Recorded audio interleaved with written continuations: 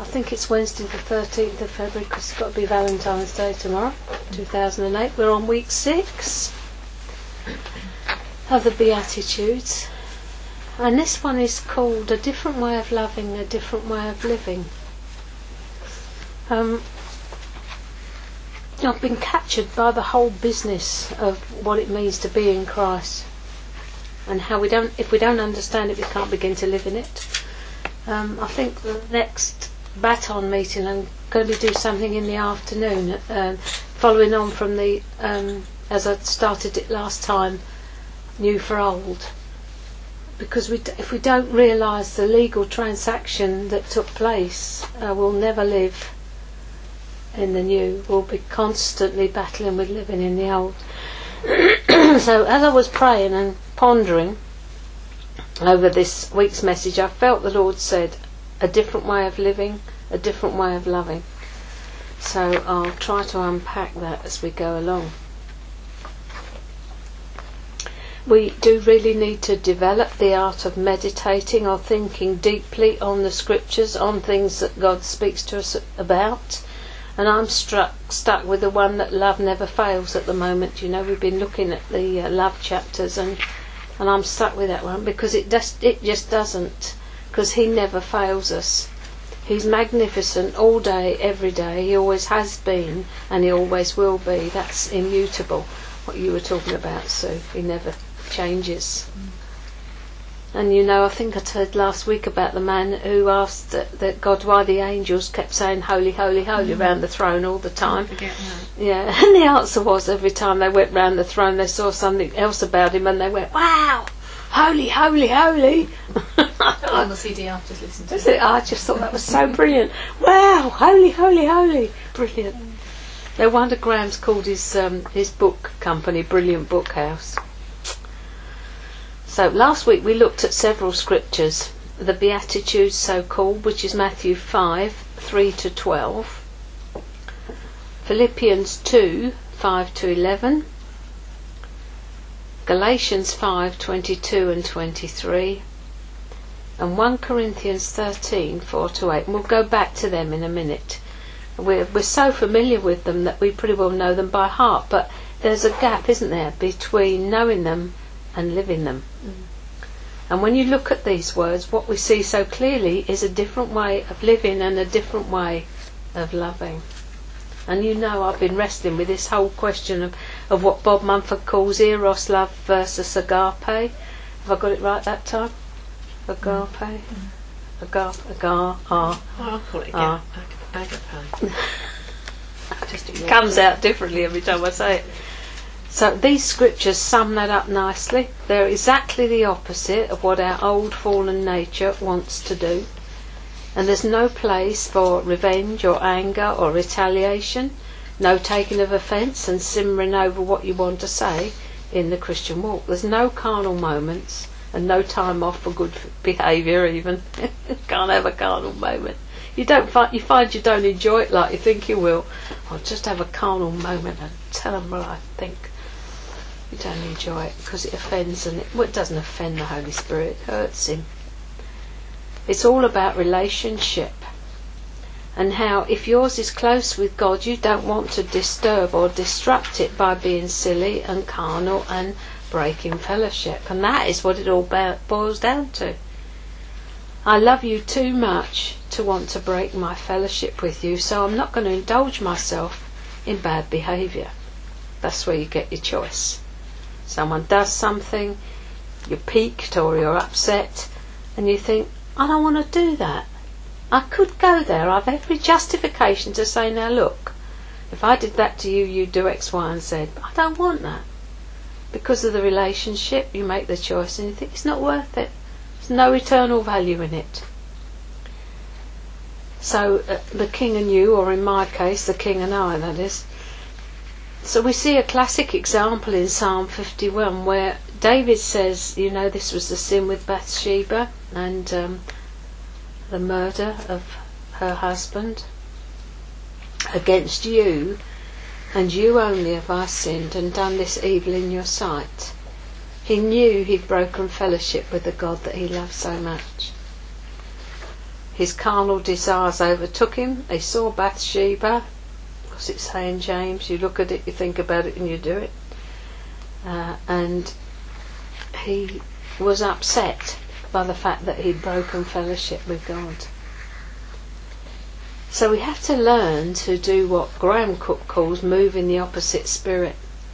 So how do we do this? What's the practical on it? It's by practicing the art of moving in the opposite spirit to that which is coming against us. So what is the opposite spirit? It's God's perspective on the situation. The fruit of kindness only grows in bad soil. The fruit of anything only grows in the bad soil. It grows in the opposite soil. So if someone's unkind to you, you be kind to them. You retaliate with kindness. Lovely opportunity to be kind when someone's being unkind. Lovely opportunity to dial it down when someone's getting angry. You do not have to react to their reactions, you can respond. So what is God's perspective? He loves all the way, all the time. Has no preferences. He loves everybody, saved and unsaved, just the same. He doesn't get offended by us or angry with us or ticked off with us. He knew what he was getting. Took me a long time to realise that he didn't start to love me the moment that I believed on his son, because I got saved and got this side of the line and thought the other people are terrible, you know, and then I suddenly realised, hey up, a minute ago I was that side of the line. My education started really early on this. So he didn't start to love you the moment you believed on his son. He sent his son so you could believe and be reconciled. God is love, he doesn't just do love. A different kind of loving coming from a different kind of living. He doesn't wake up one morning, if he ever went to sleep, and thought, don't think I liked Sue very much this morning, I'm offended with her. That's the immutability of God. He never, ever, ever, ever changes. Either Lord, he says, change not. He's not going to change his mind about you. No matter how you respond or react to him, he's not going to change his mind. He's not going to retaliate. If he brings discipline, it has a reason, and it's always for your good. So how does responding in the opposite spirit look in relation not only to our nearest and dearest, but the bloke that's just beat you to a parking space? Replacing retaliation with blessing, revenge with no reaction, anger with peace. No defence, no attack. Making choices all day, every day, flesh or spirit, we get to choose. Natural affection or God's love. Common love or uncommon love. You've always got this choice, eros or agape. You choose. I'm not saying I've got it sussed, because I haven't. I'm up to my neck in this as well as everybody else. But I know there is a different way of living and a different way of loving. And there are many times during the course of one day that I could make choices that would be against the way that I know God wants me to go. Every day, little things, you make choices. And each time you do, you are stronger in your spirit man, and the old dog is just dying off. Every time you make the right choice, not to react, not to be offended, not to respond in the way you used to or react. You've been extended mercy and grace. Just make sure you pass it on next time someone's dragging their feet. Remember how long it has taken you to move your feet, and don't be impatient with them. He doesn't stand there tapping his foot and thinking, when are they going to move? So last week I ended with saying that this week we will be looking at replacing an attitude of doubt with an attitude of faith, and looking at what it meant to be en Christo, or in Christ, which is a term that Paul uses an awful lot of times. So what does it mean to be in Christ? If we don't believe the truth of our position in Christ and what God did for us the moment we were born again, we will live in constant defeat and despair. There was a paradigm shift in our position the moment we believed. We entered into the kingdom of light from the kingdom of darkness. This was as real as your natural birth when you entered into daylight for the first time. That was a shock to the system too. I remember when I was first born again, I didn't know how to be. Joyce said the same thing. We did not know how to react. I knew how to be in my old life, but in the new I was floundering. I did not know what was expected of me in situations. I knew I couldn't be like I used to be, and so it was like paddling there and not being able to feel my feet. It took me quite a long time to understand and feel comfortable with what had happened to me. I didn't know how to respond to people. I couldn't do or say the things I'd done before. It was an interesting time. So what is this all about? It's about the kingdom. The kingdom of God has come with the advent of Jesus. It comes in our lives as we believe, and it will fully come when Jesus comes again. And we're talking about kingdom lifestyle here. Different way of living, different way of loving, different lifestyle, different kingdom, different values. John 18:36, if you want to look it up.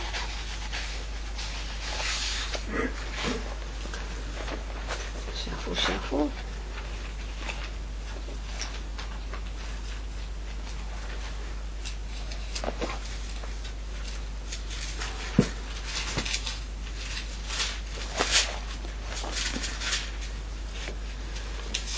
Okay, verse 35.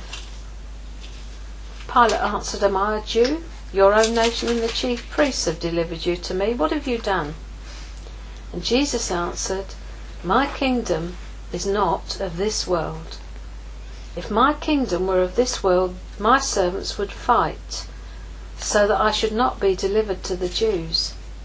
But now, my kingdom is not from here."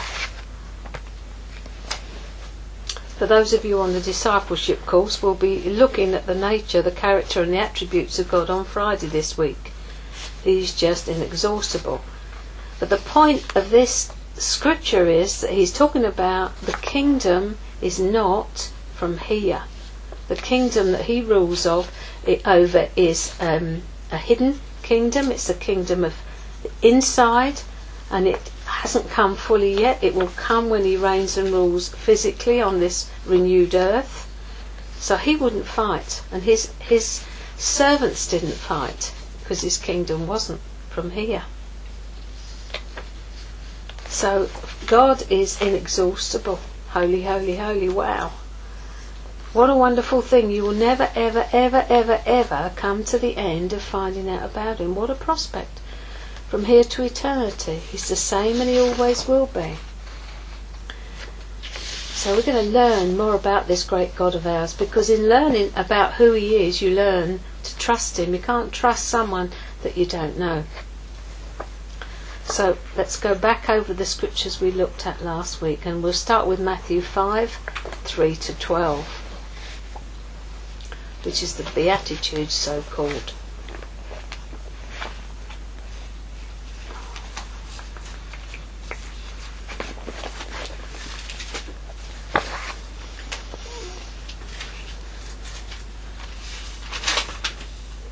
Verse 3. Blessed are the poor in spirit, for theirs is the kingdom of heaven. Blessed are they that mourn, for they shall be comforted.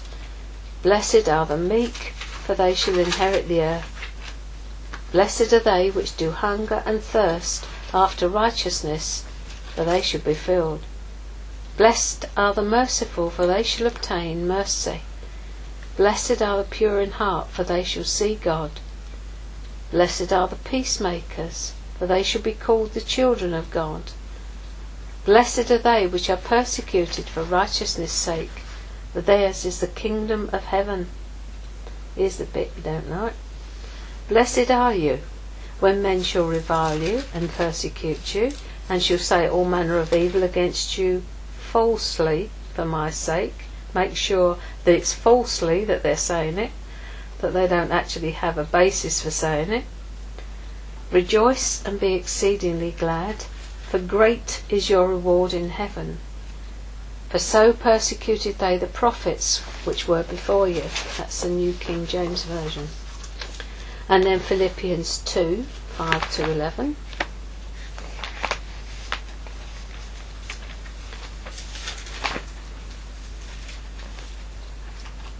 Brilliant this is. I'll start with verse 1 maybe. Therefore, if there is any consolation or encouragement in Christ, any comfort of love, any fellowship of the Spirit, if any affection and mercy, fulfill my joy by being like-minded, having the same love, being of one accord and of one mind. Let this mind be in you, which was also in Christ Jesus, who being in the form of God did not consider it robbery to be equal with God, but made himself of no reputation, taking the form of a servant and coming in the likeness of men. And being found in appearance as a man, he humbled himself and became obedient to the point of death, even the death of the cross. Therefore God has also highly exalted him and given him the name which is above every name, that at the name of Jesus every knee should bow, of those in heaven and of those on earth and those under the earth, and that every tongue should confess that Jesus Christ is Lord, to the glory of God the Father. And then Galatians 5, 22 and 23.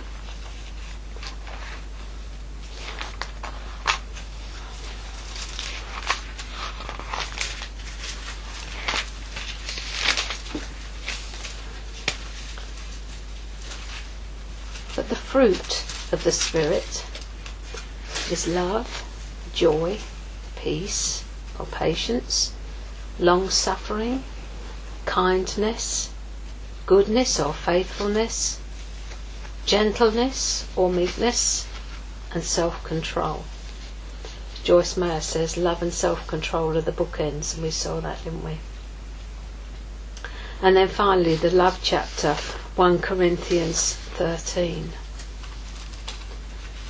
This is all the character of Jesus that we're talking about here.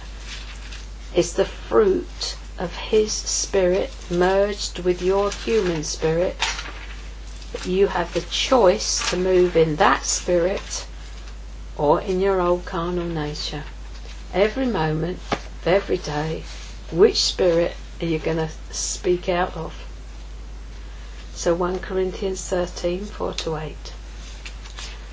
Love suffers long and is kind. Love doesn't envy. It doesn't parade itself. It's not puffed up.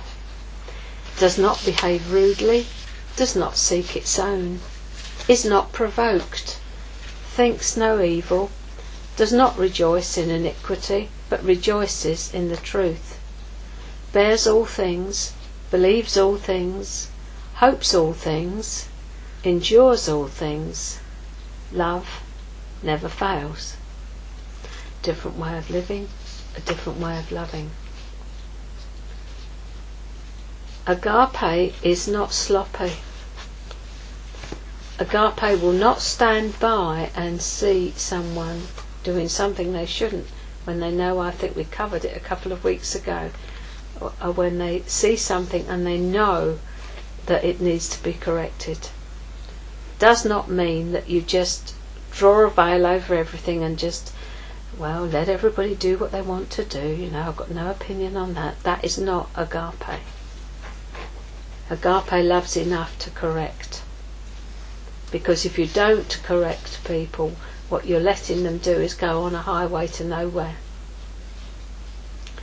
So as I said before, Father is really speaking to me about this whole question of eros versus agape, natural love versus God's love, or Graham calls it common love versus uncommon love, and the fact that his character and nature are demonstrated in these scriptures. And it's the Holy Spirit's intention to work into us the very nature of Jesus. You remember the handkerchief? Putting the white hanky over like this. You have got imputed righteousness. So all your sin is done away with, and you have the righteousness of Christ given to you. Something I was tripping into yesterday was the whole business about covenants, and how in the Old Testament when two men made a covenant with one another, one of the things they did was exchange robes. So what's happened with us? We've given Jesus our muck, he's given us his robe of righteousness. They also exchanged their weaponry. What have we got? Stand fast therefore. Put on the whole armour of God. What's Paul saying? He's saying you've got God's armour. There's an exchange taking place here. You can't stand in the armour that you were dished out with, but God gives you his. In the Old Testament, where God said to Abraham after he'd made a covenant with him, I am your shield and your exceeding great reward. I've wondered about that for many years. What did he mean? He'd just made a covenant with Abraham. And in that unconditional covenant that he made with Abraham, because he put him to sleep, knew Abraham couldn't keep this side of the bargain, he actually committed to be the shield for Abraham. So he was saying, if anyone comes against you, he's coming against me. That's what a covenant meant. If they want to kill you, they've got to kill me first, because I will die for you. That is what the meaning of a covenant was in the Old Testament. David and Jonathan made a covenant together, and you'll notice they exchanged everything. They exchanged their clothes, they exchanged their belt, their weaponry, and they swore to die for each other. It was that. So we are partakers of the covenant where Jesus said, I will die for you, and did. That is what the covenant is all about. So we're covenantally covered with a robe of righteousness, because God says, that is the exchange. I've taken your rubbish, here's my new one. That's imputed righteousness. Imparted righteousness is when the Holy Spirit starts to work it in, which is what we're talking about now. You still remain covered, but it begins to get on the inside of you as well as on the outside of you.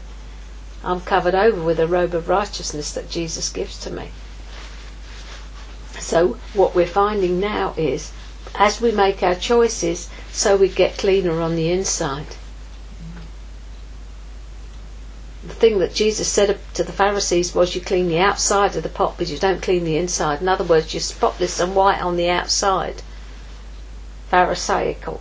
But on the inside, that's where I want to deal with it. And that is what the Holy Spirit is in you for.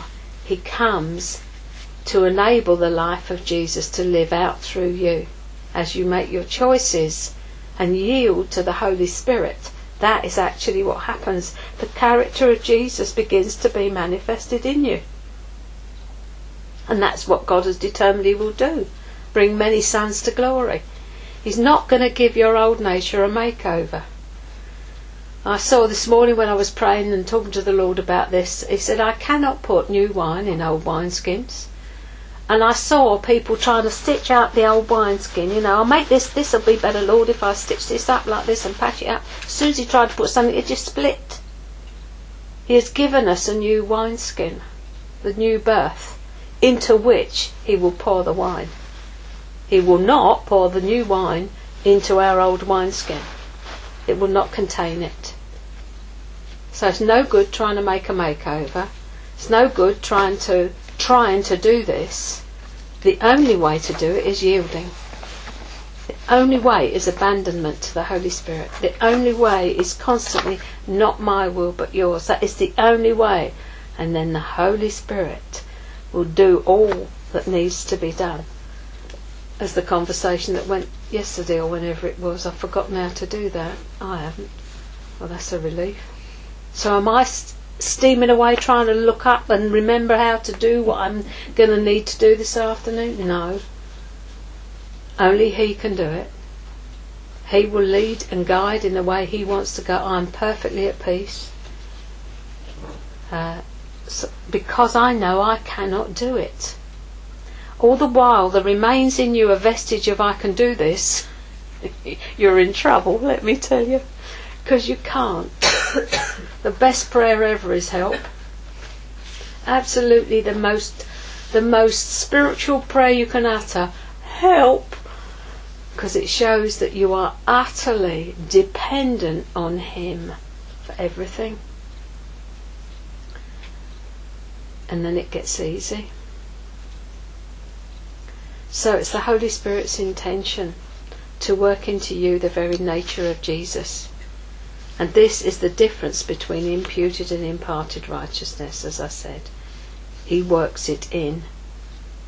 But first we must know and understand what it means to be in Christ. And I would recommend a book by Colin Urquhart. It's called In Christ Jesus. And it sets out the whole thing very clearly and very succinctly. And it is a book that you want to go back to time and time again. It's absolutely packed with scriptures. Just packed with them. And as you start to go into it, so your understanding begins to grow about the transaction that took place the moment you were born again. Line that up with the 37 things that happened at the moment you were born again, which is Roger Price's teaching. And you begin to see, and the whole issue about what it means to be partakers of the new covenant. And you begin to see who you are. So we cannot do this thing unless we live in the newness of what Jesus did on the cross. And the act of baptism not only witnesses to others your beliefs, but more importantly, it's an identification with Jesus' death and resurrection. You're signifying by going through the water that you are dead and buried with Him and raised to new life. And your moment by moment choices, as I said, will decide and govern whether you live in the old or the new. Egypt or Canaan's land, the land of promises. And the whole issue of the transformation of the mind is the fact that it rests by faith on the finished work of the cross. That's Romans 12, 1 and 2. Might want to look at that one.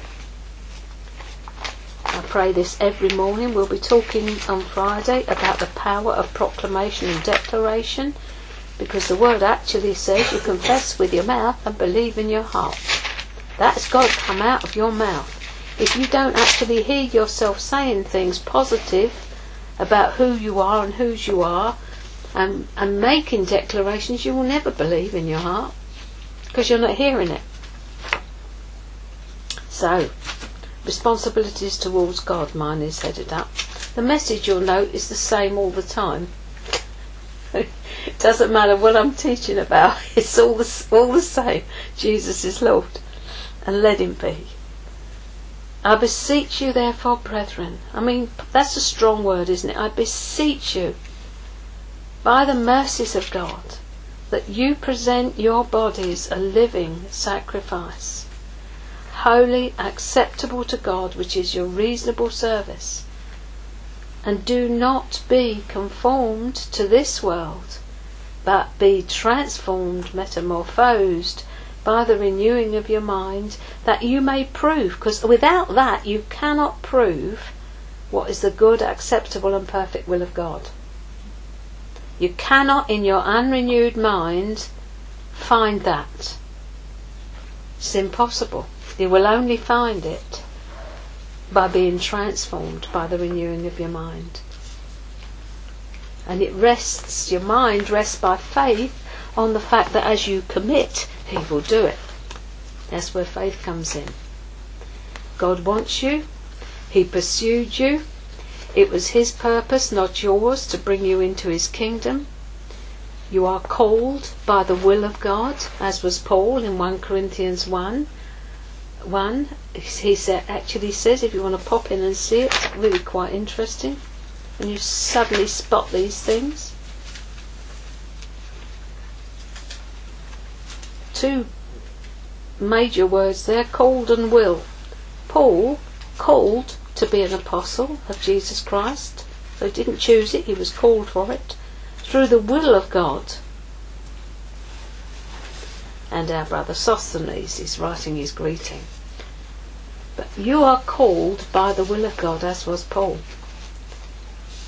Called by the will of God. Romans 8:7, which as we're quite close to it we could flip into, says, 8:6 we'll go to, for to be carnally minded is death, but to be spiritually minded is life and peace. As I've said before, you're always ministering something to yourself. You are either ministering death or you're ministering life to yourself and those around you. By your thought life, you are either ministering life or death. So if, as I started off saying how important it is that you meditate on Scripture, you can do it while you're doing anything, doing the ironing, doing the shopping. Just let your mind go back. What's your default position in your mind? Where does it go when it's got nothing to think about? Train it to rest on the finished work of the cross. Train it to go back to the default position of Jesus. And then you'll find yourself, when you wake up in the middle of the night, you're waking up with a song or a psalm or a hymn will come into your mind, because your mind is getting renewed, it's getting full of something good. It's not full of whatever you saw on the television last night. I had a young lad here on Monday, and as soon as he came in the door I saw in his eyes that he'd been watching something or doing something he shouldn't have done, and I thought, I'll have you out of there in a minute. And he'd pop up and look at me, and we got chatting, and it was all very light at first, and then I sensed that there was more there. And he said, do you think we'd ask that? Well, just ask the Lord if it's all done. Silence is a very good thing when you're ministering to someone. Just let it hang. Don't fill it with words, just let it hang. Because in the silence the Holy Spirit began to speak to him about films that he'd watch. Television. Do you watch so-and-so? No, I wouldn't watch that. Why would you not go there then? No, well, because of this. Would you go and see this? No, I wouldn't go and see that film. So out it all came. New James Bond film, God told him not to see it. What did he do? Go and went in, so somewhat lighter when he went. You see, whatever you see goes in your eye gate, whatever you hear goes in your ear gate, and those things and those images will come back to you when you least want them or expect them, and you will have an impossible time trying to get rid of them. You spend half your time trying to battle your thought life, because if you hadn't have taken it in the first place, you wouldn't be having to fight the battle to get rid of it now. So the carnal mind, the fleshly mind, your old mind, is at war. It's at enmity with God, because it is not subject to the law of God. I'm in Romans 8:7 now. Nor can it be. So then, those who are in the flesh cannot please God. So there's your statement. You cannot please God in that state of mind. But you're not in the flesh, but in the Spirit. If or since the Spirit of God dwells in you. So you're not in the flesh, you're in the Spirit. Just depends on which thing you agree with at any given moment. The new nature that is given to us by God at conversion desires to please God by being obedient. And you cannot reconcile these two natures. God gave me a picture here when I was writing this, and he said to try to reconcile these two would be like tying the tails of two dogs together. Imagine the scrap that would take place. Or putting your best coat on over your scruffiest jeans. You can't put Jesus over on the top. When you put on Christ, you're taking off your old stuff. It's only through the death to sin principle that you can be free to live in the power of the new nature. And I'm not talking about physical death, but the crucifixion which took place on Calvary 2,000 years ago. When Jesus went to the cross, he took not only your sins, he took you. Do not allow the enemy or your own self-pity to distract your attention from the cross.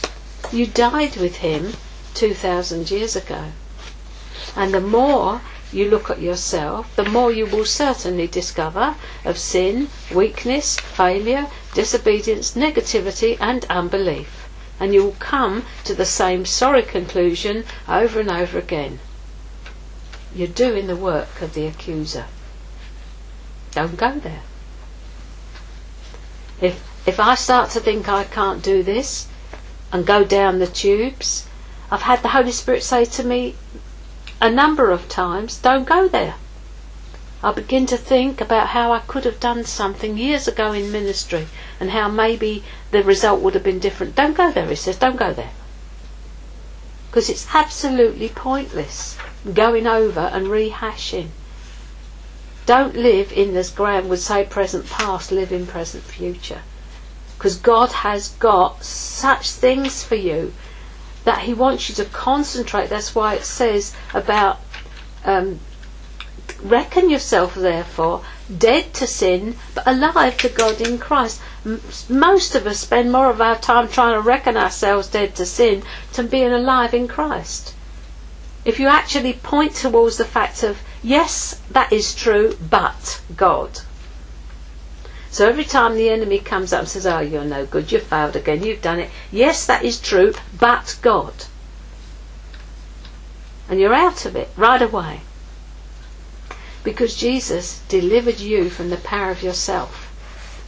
He delivered you from your self-centeredness. An exchange took place. You now have the ability to be God-centered. That seed, you remember? I keep knocking on about and banging on about those lovely big pumpkin seeds that we had.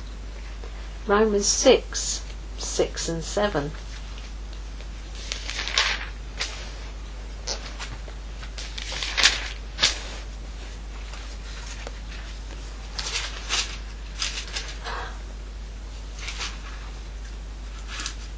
He's talking here about as many as were baptised into Christ were baptised into his death. He's trying to make them understand. Therefore we were buried with him through baptism into death, that just as Christ was raised from the dead by the glory of the Father, even so we should walk in newness of life. What am I looking for? 6 and 7. Knowing this, that our old man was crucified with him, and that the body of sin might be done away with, that we should no longer be slaves of it. For he who has died has been freed from sin.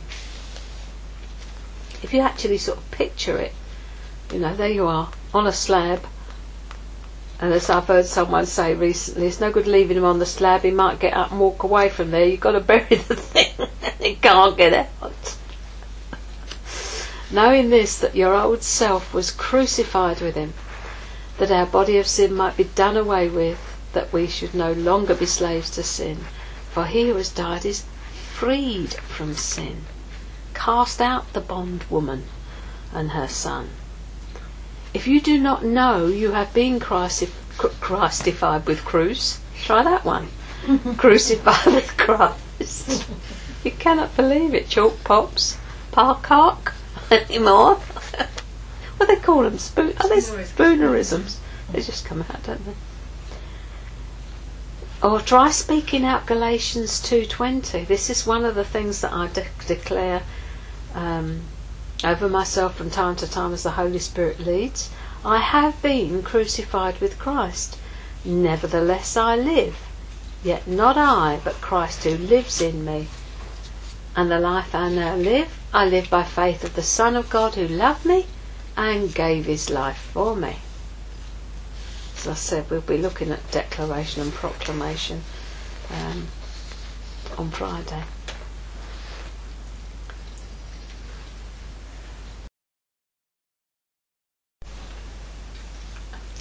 So, we reckon the old person, the one you were before conversion, dead, in order to be transformed by the renewing of our mind, so that we can test what God's good, acceptable and pleasing will is for us.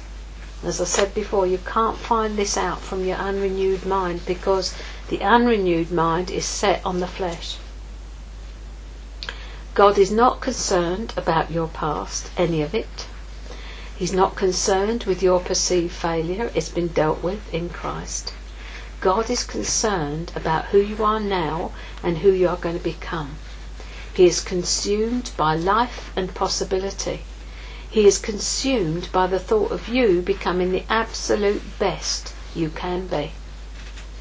And we are learning what it means to belong to a different kingdom with completely different values and be subject to a king who is totally other than the kingdom of darkness. We're in a process. We've been got. We've been had. The Holy Spirit has us. It's wonderful. The gospel then is about the kingdom. Jesus says the kingdom, it's all about me. It causes a rethink if we thought it was all about us. Eyes off self, onto him.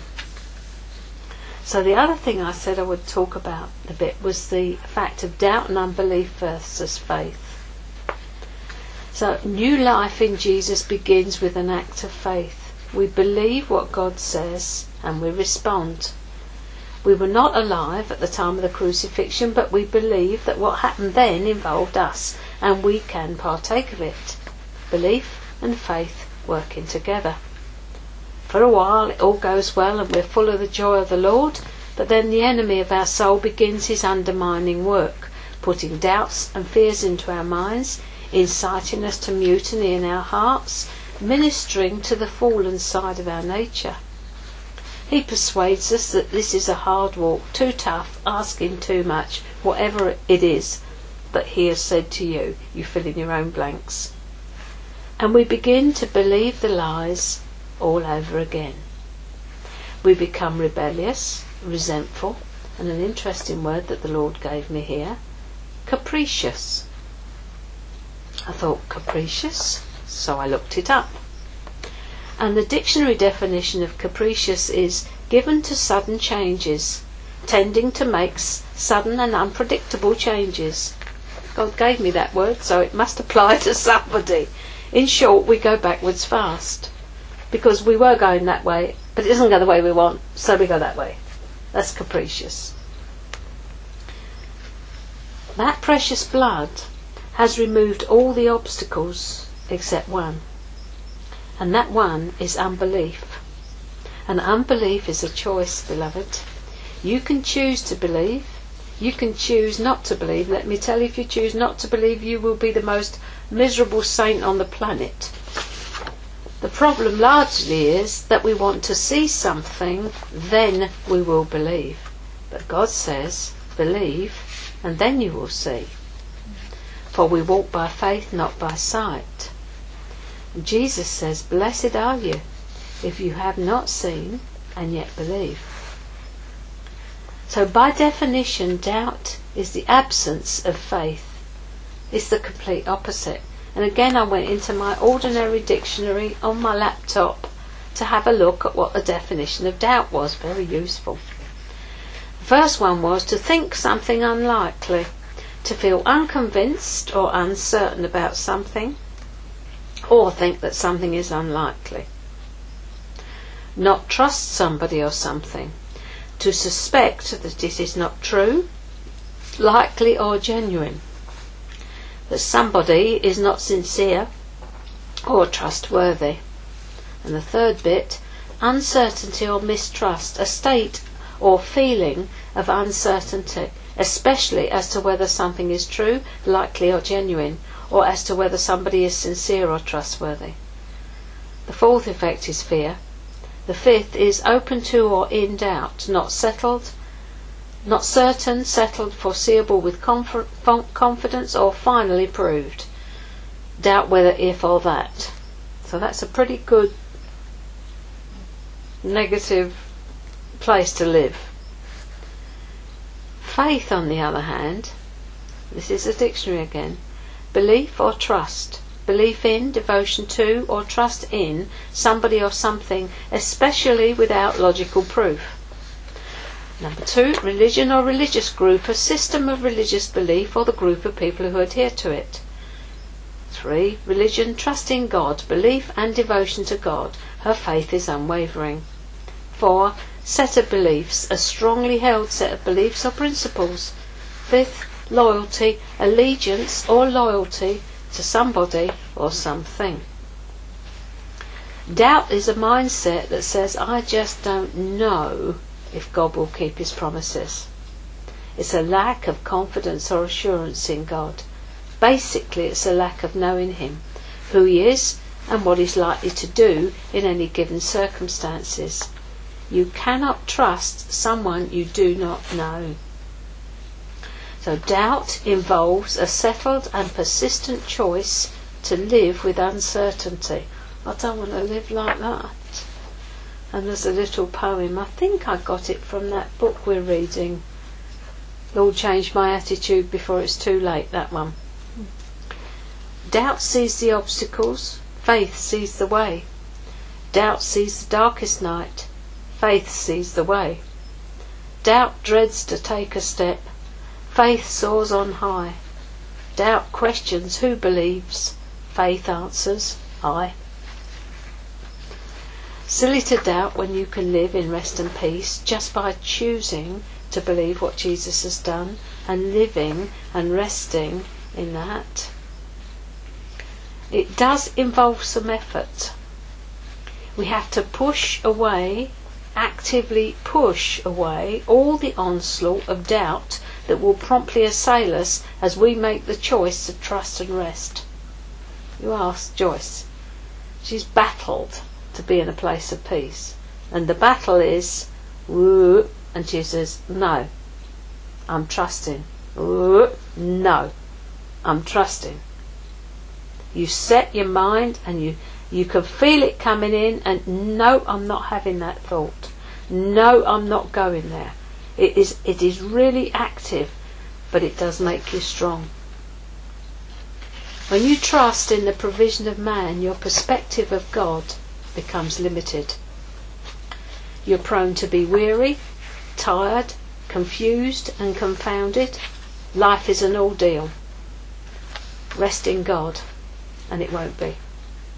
The Holy Spirit will be brilliant. He is a genius. But he will let you fuss and fret until you learn that that is just no way to go. When you're worried ragged, it's no way to be. So faith is rooted in the person of God. It's rooted in relationship. You cannot blindly trust someone you do not know. Knowing God intimately is the answer to any lack of faith. Repeat that. Knowing God intimately is the answer to any lack of faith. And remember, you're on a journey into the heart of the God who loves you to distraction.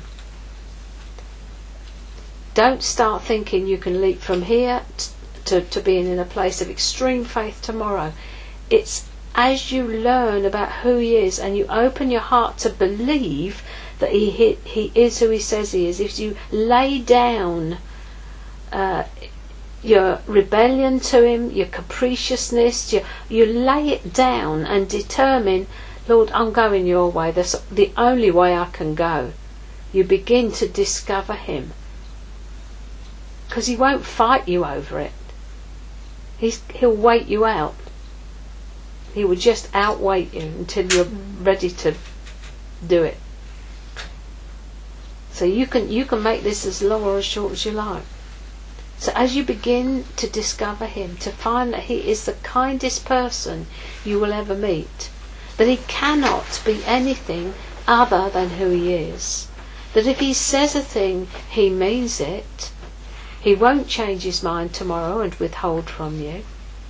The scriptures say in 2 places at least, I the Lord change not. I'm not sure if that isn't in Micah. And God is not a man that he should lie. That's in Numbers. Nor son of man that he should change his mind or repent. And Romans 10:17, probably the last. Oh no, there's another. So it's probably the last scripture. So then,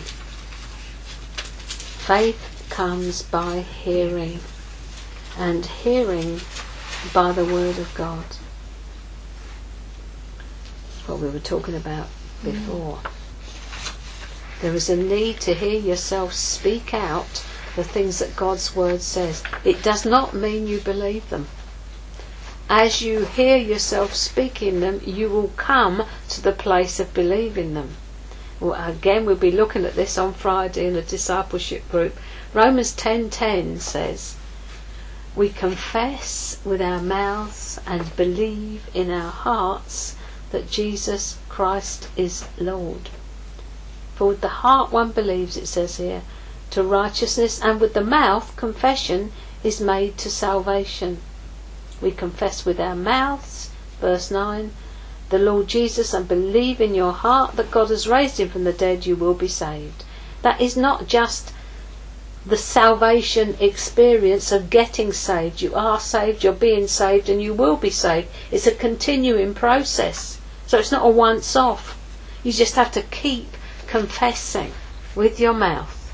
That's how it comes. By confession, which means agreement with God. Lord, you're wonderful. I believe it. Developing a thankful heart, not a complaining heart. Praise as a lifestyle. I think this is why we're beginning now to have to start with thanksgiving, praise, and moving into worship. Because we have got so much to thank him for and so much to praise him for. As you begin to see and your heart begins to open, so you see more and more how much you have to thank him for. When your heart is closed, you can say, well, I don't know what I've got to thank God for. Well, you're breathing, aren't you? That'll start you off for a minute. You're going to heaven when you die, aren't you? Well, yeah, when you put it like that. You know. So you may remember that for a year, God had me say on waking, thank you, Lord, you love me. At the beginning of that year, I found I did not actually believe what I was saying. Should I have given up until I did believe it? No. As I heard myself confessing it, and I may say my stomach turned over every time I said it, because I knew I didn't believe it, and I'm thinking, you're a hypocrite. Faith came. I know I'm the beloved of God. I know I am worth what he paid to redeem me. I know I am his and he is mine. I know I'm a joint heir with Christ. I know these things in my knower. Confession is made with the mouth.